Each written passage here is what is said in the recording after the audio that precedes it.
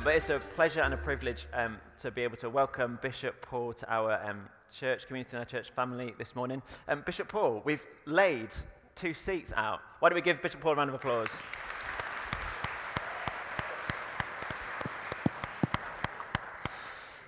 So Bishop Paul shared with us this morning at the 9 o'clock. He preached for us. We have recorded that preach. So if you want to hear Bishop Paul teach his way through the Bible, then make sure you catch that sermon online. But we thought it would be really helpful and really interesting for us this morning to find out a little bit about Bishop Paul, a bit about his journey of faith and what life is like as a bishop. So thank you so much to all of you who sent questions in. We're going to start with the most important question, Bishop Paul, which came from Mo Rothwell, who wanted to know, do you still like whiskey marmalade? Whiskey marmalade. I tell you, do you know, one of the things about this church, you had a pop-up sort of mission thing. Was it around Christmas? Anyway, it's some years ago now. And in the sermon I said, do you know what, you can't get hold of whiskey marmalade in Liverpool. And my wife loves jars of whiskey marmalade on my doorstep. If there's anything that proves that this church is a flagship church in the Diocese of Liverpool, it is your whiskey marmalade ministry, friends. Don't miss out. And just for the record, yes! Has she actually? Oh, go on. God Mo is Rothwell. good all the time.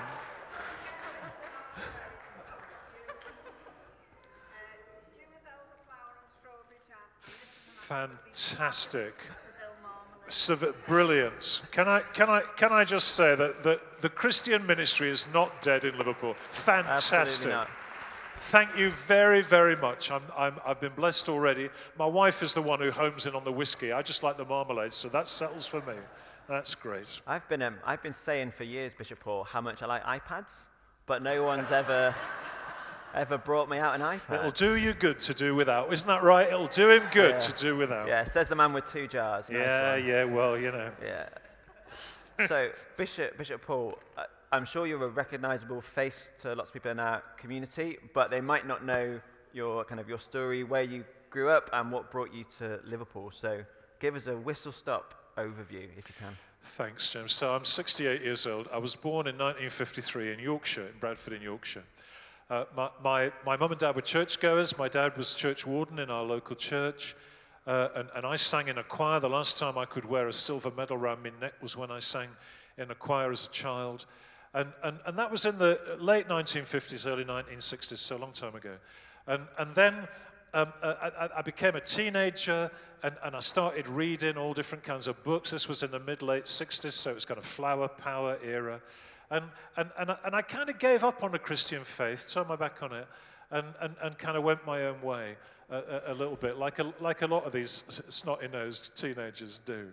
Anyway, I then went to university. I was the first person in my family ever to go to university, and I went to university in Birmingham.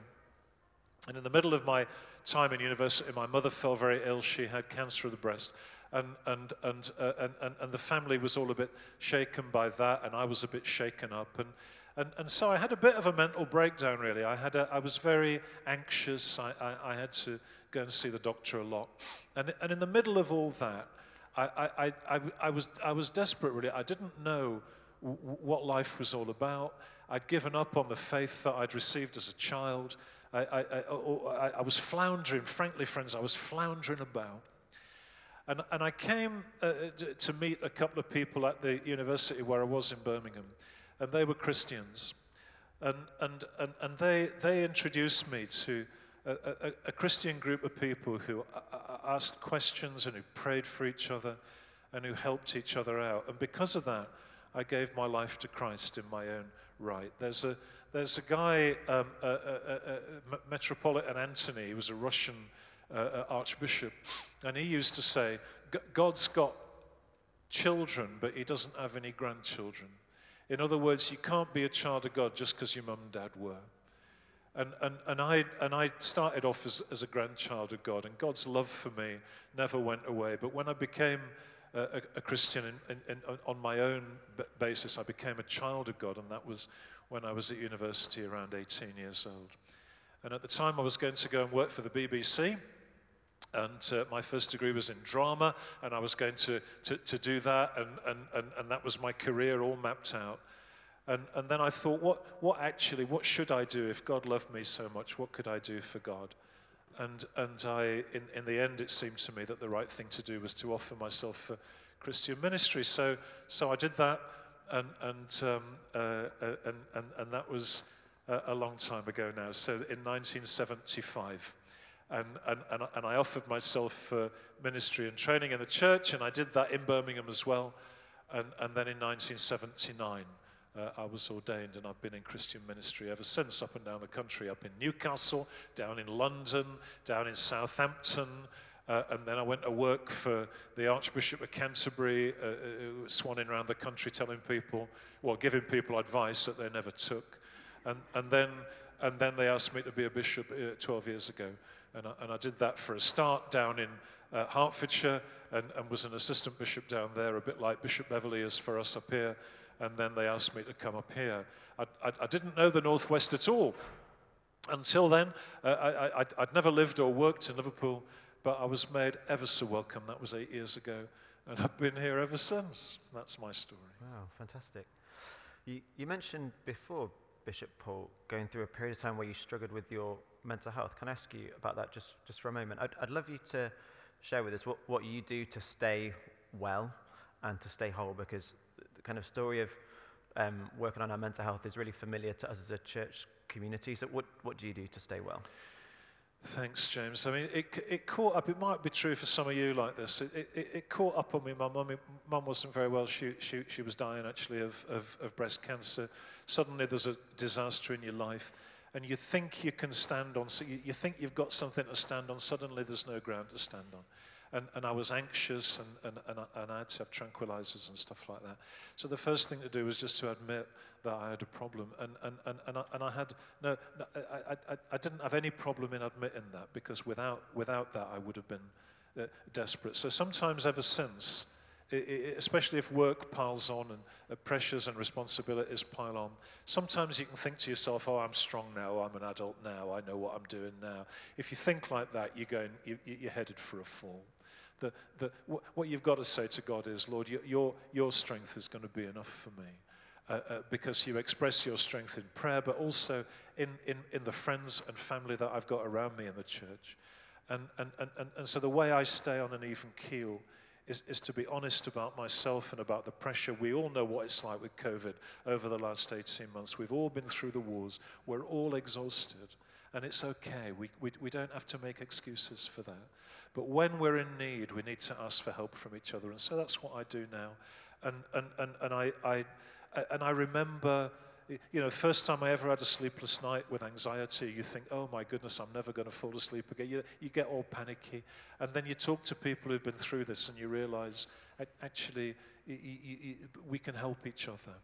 So the way I stay on an even keel now is by remembering that I'm not on my own, by sharing with people and not being afraid to admit that I'm vulnerable, and by receiving strength from friends and colleagues, and also strength in prayer from God. It's not rocket science, but that's what I try to do. Fantastic. You taught, Bishop, about your kind of coming to faith and your route into ordained ministry. I wonder if you could share with us what keeps you walking closely with Jesus today. It's all my life. So I've been ordained as a Christian minister now 42 years, and before that 3 or 4 years training. So for those 45 years, I've been reading the Bible every day, and the Bible is the foundation of our faith, and it's the foundation of my faith. And you read these stories. We just talked about struggle. My own struggle, you may have struggles. You read in the Bible, blow me down, it's full of people who've got struggles. And you read that God is faithful. And you don't read about heroes who never had a problem. You read about St. Peter, or you read about David. You read about people whose own lives perhaps were broken, but God fixed them.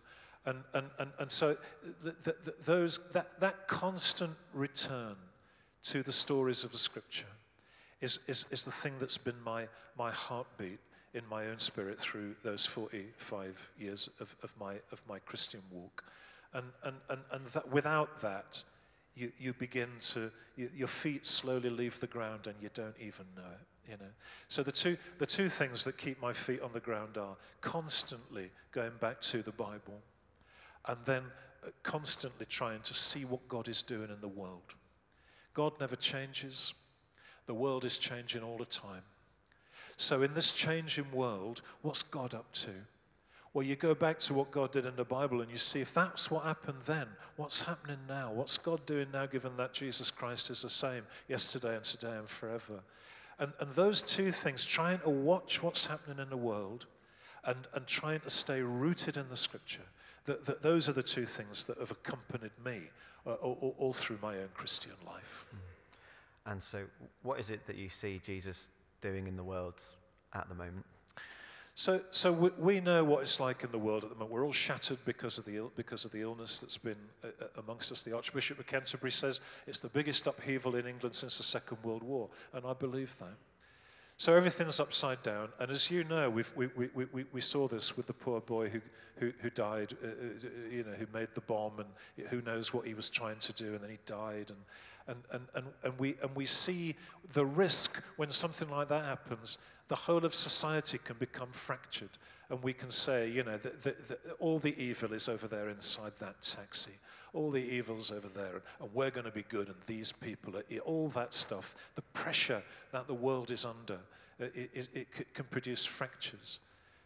But the Christian family are called to do something else. And if you read Scripture, and if you look at the way the church works, and I look at this church, which at 9 o'clock I said was a flagship church in our diocese, and I say that to you, holding together faith in Jesus and a struggle for justice and welcome, then you can see what it might mean to stand against the kind of evil that would fragment our society. So you look around, you see bad things happening, people are exhausted, many people have died before they should because of COVID. There's all kinds of anger, populist leaders are standing up and saying, follow me, and we can all hate all these people over there. All that is enough to depress you. But God is faithful, and as it says in the Scripture, greater is the one who is with us than the one that is with the world. And so my faith is in that. And as I look around and see the witness of people in all of our churches and schools in the diocese, I am assured that God's Spirit is still working around the place. And that keeps me faithful, it keeps me in the Christian family, and it keeps me enormously proud of being in the Diocese of Liverpool. Fantastic. So, Bishop, as a vicar, people think that I only work on Sundays. You're a bishop and you don't have a church to go to. So what do you do? Yes, in fact, I work a one-day a week, but the trouble is no one's ever told me which day it is, so I have to work every day just in case. It's a funny old job being a bishop. You're responsible for the area, of course, for the diocese, and we all know our diocese, it's the city of Liverpool, but the city's only 1/3 of the diocese. Southport, Wigan, Warrington, St Helens, Widnes, all those towns and the space in between, Ormskirk, Winnick, places like that, and then back up the river and you're back in the city. The 1.6 million people. Within the churches, 20-odd thousand people. Within the schools, between 30 and 38,000 kids. And I'm not responsible for all those places, because outstanding leaders of the church, like your own leaders, are responsible for the local church. But I pray for them. That's the main thing I try to do. And you know what? You can pray Monday, Tuesday, Wednesday, Thursday, even Friday when it's your day off, Saturday and Sunday. So that's the main thing I do. I travel around the churches. I try to say hello to people and catch up with people. When things happen, such as happened recently with this boy in the taxi, I try and say the churches stand together, the different faiths stand together, the faith communities stand together with our civic leaders. We stand together. We're not going to be divided. So I've got that, what you might call public ministry. And then on top of that, they pile on all the stuff you've got to do in London. So as James said a minute ago, I was admitted to the House of Lords last Monday, which is just for the last few months of my ministry here. But also we had the General Synod on Tuesday, where the Queen was meant to come, but she wasn't very well, so one of her kids came to read the speech. There's all that stuff that you do nationally, trying to speak the gospel into England, the unchanging gospel into changing England, and trying to work out how that works. That takes a few days a week. Then I try and read the Bible, like I said, try and work out what to say when I come to the churches. All in all, it adds up to a kind of 3/4 of a job, really. And the rest of the time, I just look busy. Fantastic. So your job's a bit mad then, isn't it? Yeah. Yeah. But then so am I, so it fits very well. Yeah. Yeah. So in and amongst all those kind of different and diverse contexts and spaces that you've got to work, what are the things that you think regularly kind of bring you joy and hope in the work that you do? The risk with this job is that you get all isolated. I've got this whacking great big house. It doesn't belong to me. I share it with all my colleagues. I've got 3 or 4 people who work in there with me. But you couldn't describe it as a shack. The place I'm going to retire to is a little tiny terraced house with the same footprint as the hall in Bishop's Lodge. So it's easy, if you're not careful, I said earlier, for your feet to leave the ground.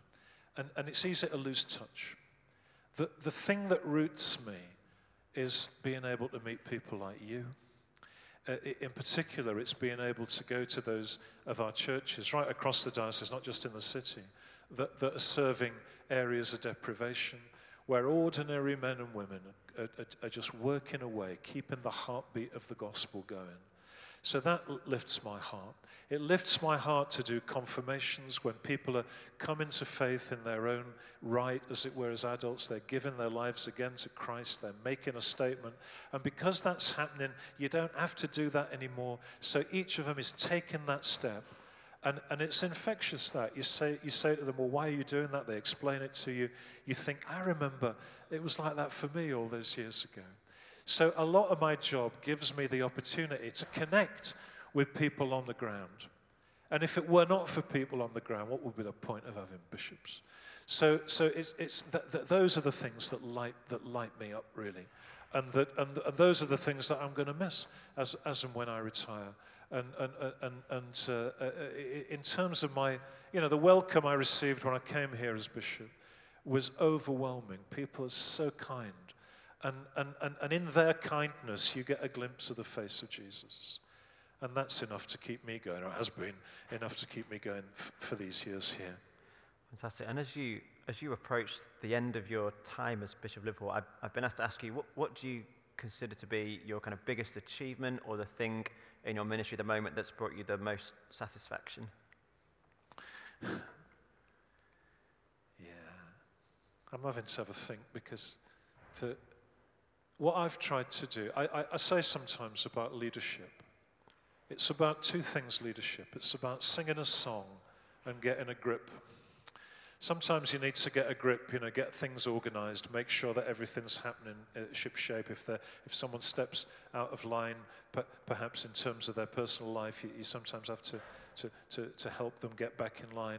All that getting a grip stuff. But singing a song, singing the song of the gospel, is one of the things that all Christians do. But as I look back on my own time here, it's the times when I've been able to sing the gospel song that I have felt that I've been doing the thing that I came here to do. So in the Diocese of Liverpool, we say, we're asking God for a bigger church to make a bigger difference. And we say, more people knowing Jesus, more justice in the world. When I first came, we didn't use those words, but we were a Jesus and a justice people, same as you always were, which is why when I was introduced to the diocese, I was introduced here next door in the food bank at St. Andrews, because I wanted it to be clear that I was going to be a Jesus and justice guy. So singing that song, the song of the gospel, over and over again. And what I've just said to you, I'm going to say it again, and you'll know that it's word for word. What do we do in Liverpool Diocese? We're asking God for a bigger church to make a bigger difference, more people knowing Jesus, more justice in the world. I feel a bit like Jerry and the Pacemakers. We've been singing that song now for 30 years, and it's still the same old song. But the singing of that song is what I have tried to do in Liverpool. And the new bishop will come. They may want to sing a slightly different song, but it will be the same thing. It will be the gospel. It will be the Jesus Justice gospel. And having had the privilege to sing that song here for 8 years, is the thing that if people, what I hope people will say was, we had Bishop David, he was great. And we had Bishop James, and he was fantastic and did great work with Hillsborough. Then there was a tall guy, and now we've got Bishop, whoever the next bishop is. And if someone says, well, what did that tall guy do? If someone says, well, he kept on talking about Jesus and justice, I'll settle for that. That'll do, won't it? Someone was going to clap then, weren't they?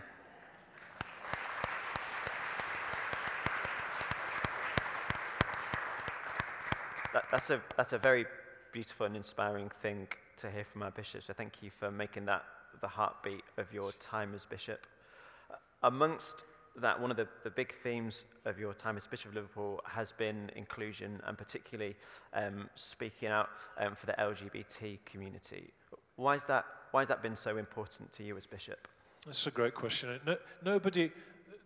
The agendas come to you. The things come to you. You don't go looking for them. So Bishop David Shepherd, he did Faith in the City, and then there were the riots, Toxteth riots. Some of you were here then. And he stepped up with Archbishop Warlock and started to speak out for the poor.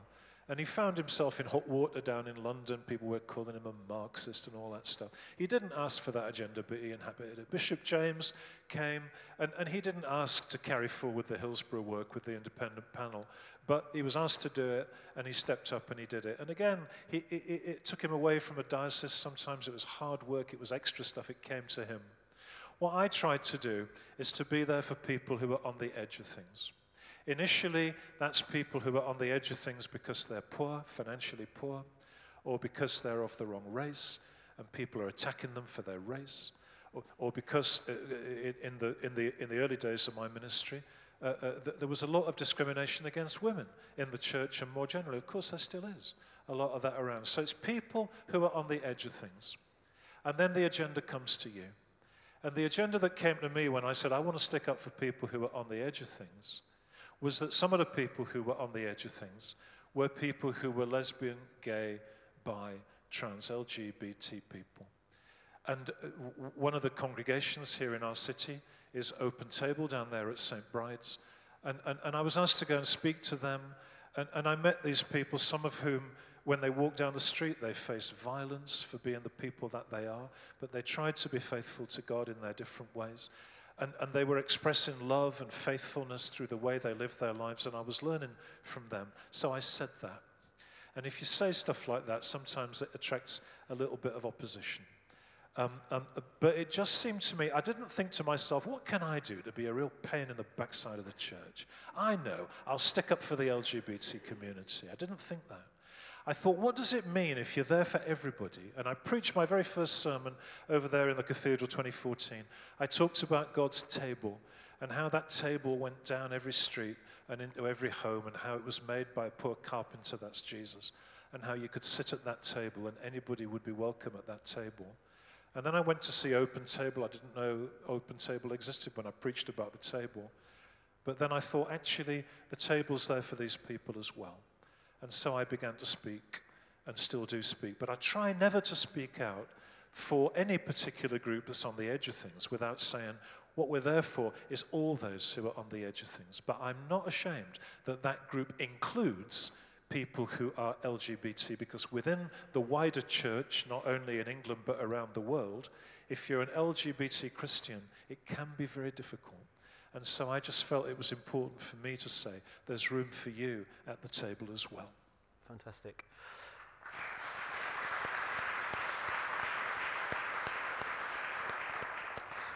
Just continuing down that theme, one of the things the church has struggled to do in some parts is to relate faithfulness to Scripture and inclusion and welcome of people who are part of the LGBT community. How have you managed that? How do you reconcile that? That's a great question, James. Thank you. I said earlier that I try to read the Bible every day, and have done for 45 years. The Bible's like a foundation. It doesn't get any bigger. The Bible is fixed. God has given us that as a gift. And then we're called to be there for the world that God loves. John 3:16, God so loved the world that he gave his only son. So we've got the Bible and we've got the world, and we've got to bring those two things together. So someone said from America just a few weeks ago, not about these particular issues, but about the issue of slavery. If you read the Bible, it says things like, slaves, be obedient to your masters. It talks about slavery without being particularly critical of it. And yet, as the church has thought about slavery over the years, and in this country, of course, it was Christians in particular who fought against the institution of slavery. You take the Bible and you apply it to the world, and somehow the Holy Spirit speaks through the church. And so now you would be strapped to find a Christian who says slavery is a good thing, let's all enslave each other. It doesn't work like that. It's not because the Bible has changed. It's because the word in the Bible about freedom and about love has been seen by the church to apply in this area as well. Same thing happened in terms of the place of women in ministry. Same thing happened in terms of divorce.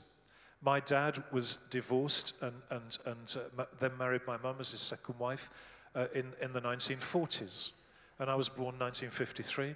My mum was not allowed to be in the Mothers' Union because the wives of divorced men were not allowed to be in the Mothers' Union. We've learned since then that actually sometimes marriages can break. It's not a good thing. The Bible is clear that faithfulness is the right thing. But nonetheless, we've decided that people should have rights of conscience in local churches as to whether or not they marry someone who's got a previous partner still living. Things change over time. The Bible doesn't change, but as you study it, in the light of who's on the edge of things now, sometimes the church changes its practice. At the moment, as a bishop, it is my responsibility to keep the laws of the church as they are. So I don't bend the laws and say, oh, well, if you're a same-sex married vicar, you can come to Liverpool. Don't do that. The church as a whole must speak and decide what it believes. But in our generation, it seems to be this particular issue. And through living in love and faith and different ways, different Christians are having opinions about that and sharing them with one another. I hope honestly and I hope lovingly with each other. My own view is that same faithfulness and stability and joy that you see in the best marriage is fantastic. Because it's so good, why can't everybody have a go? And therefore, if you are a same-sex attracted person, it seems to me that it would be great if the church could honor and affirm and recognize your union.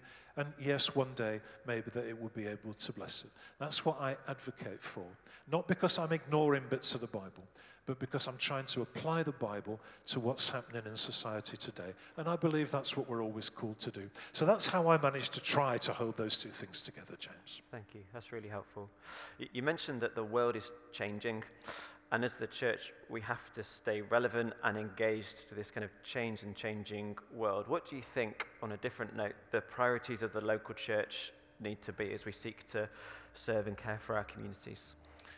Thank you. I mean, at the moment in the diocese, we're saying there's four priorities. You need to introduce people to Jesus. You need to deepen your discipleship. You need to encourage Christian leaders, and you need to work for justice. Those are the four things. And so that's not just the responsibility of the local church. It's everybody's responsibility. It says in 1 Peter 3, verse 15, it says, always be ready with an explanation if anybody asks you why it is that you're so hopeful. Now that it feels to me that what God is saying through that verse is, for a start, it helps to be hopeful.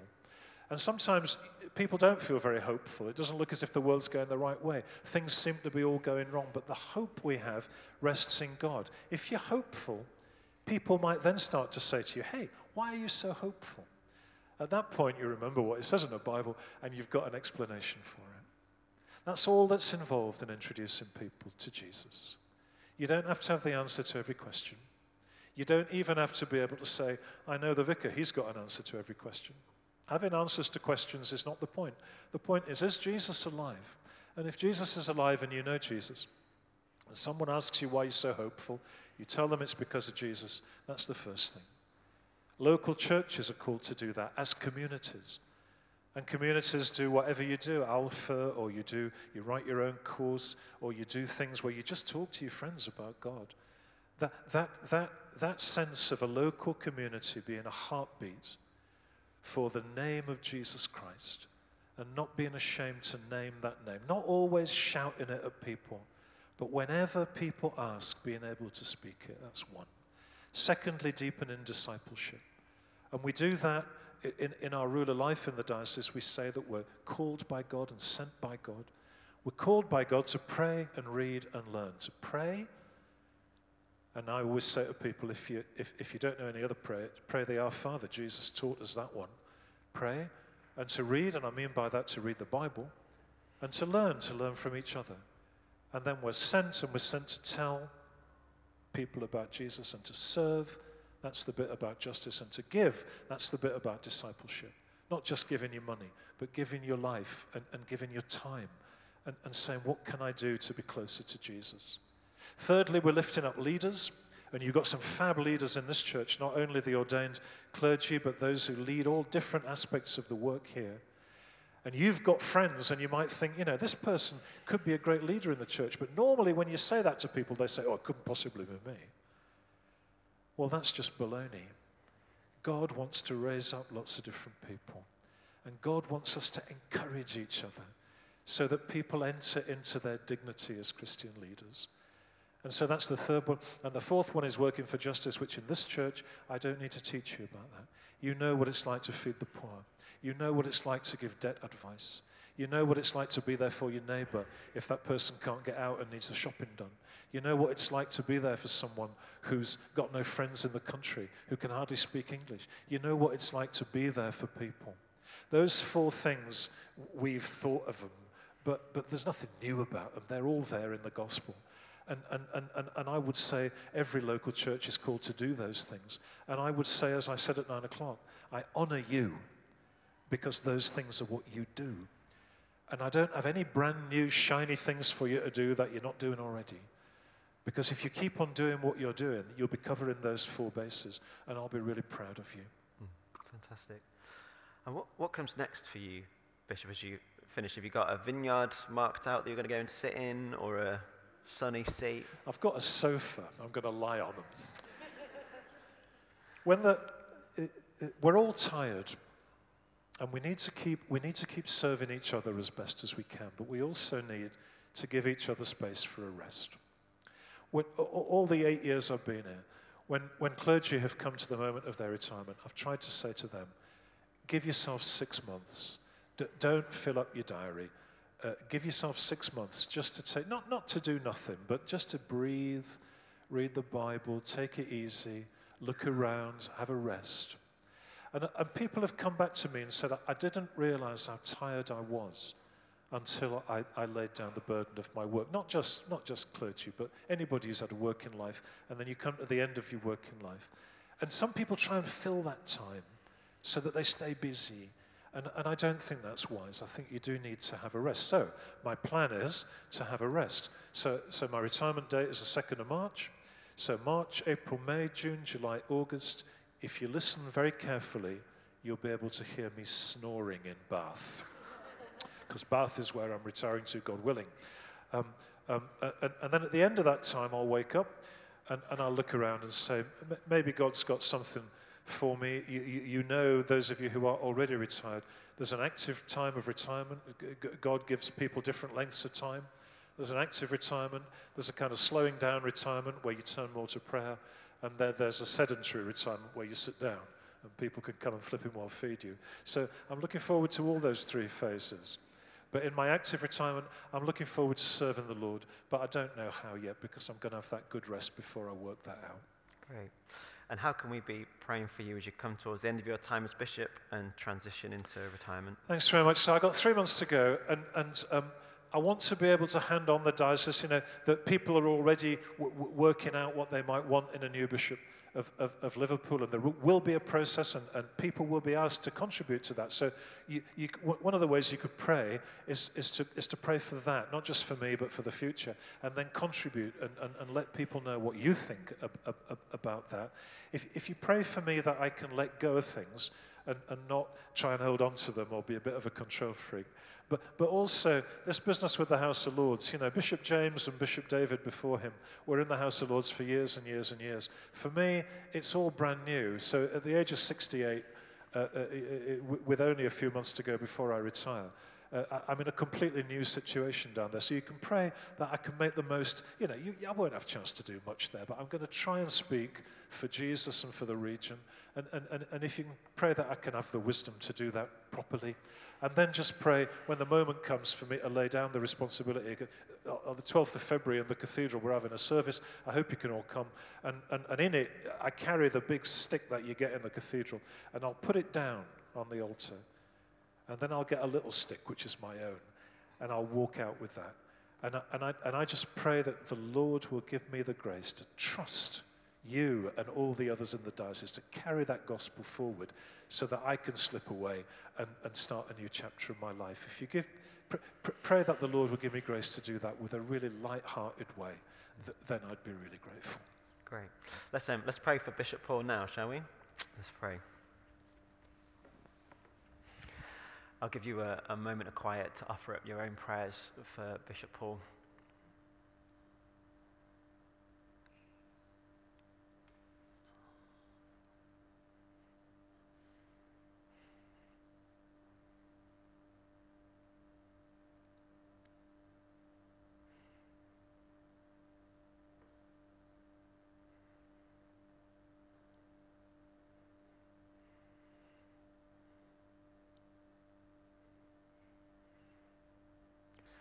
Jesus, we thank you so much for Bishop Paul.